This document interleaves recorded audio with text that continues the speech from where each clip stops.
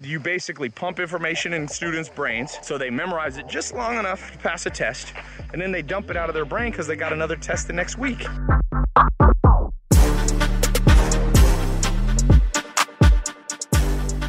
That's why I'm such a big fan of some level of disruption of the current education system, because the current education system doesn't talk about things like I'm talking about very well. And if they do, they communicate them in a boring way so nobody remembers them. Again, people go, look at the education system with forced testing.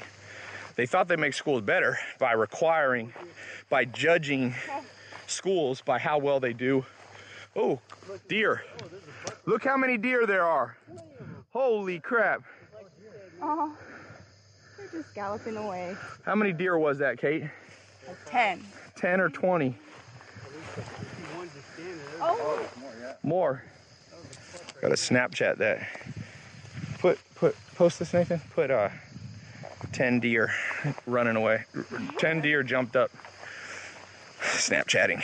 But modern education system, they said, oh, we'll just pass laws that you're judged by how you do on standardized tests. They forgot that every action has an opposite equal reaction, so guess what happens? Teachers start focusing just on making their students pass the test, not making them have real comprehension. And there it is, there's some more. So the whole school system becomes about memorization and then dumping it. I call it pump and dump. That comes from a different background, but that's what I'm reminded of.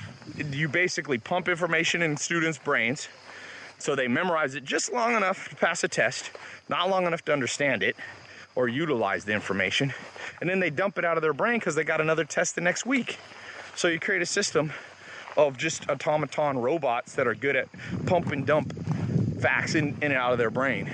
It's just, again, people meant well, a lot of school teachers mean well, a lot of policymakers meant well, but they weren't using their brain and understanding every action is opposite and equal reaction. Can I have that phone back?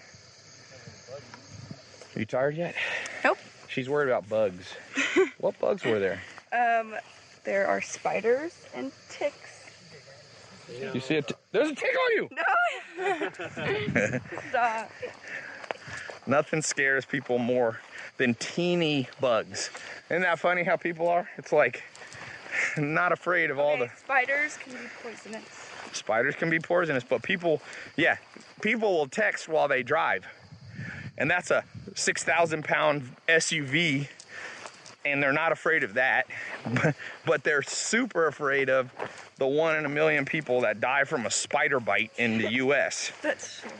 Another thing, common sense. That's called the bias of, basically there's a problem in our brain. It's called the availability bias.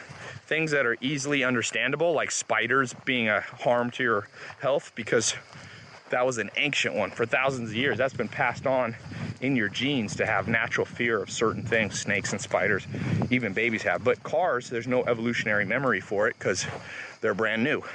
So people don't fear those, even though that's what most people die from. This is a cool little pasture in here. You could build a house back in here.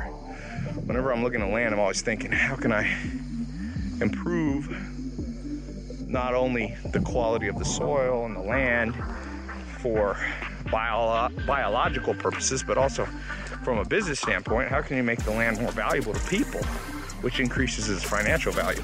Nothing wrong with thinking from more than one perspective, you know?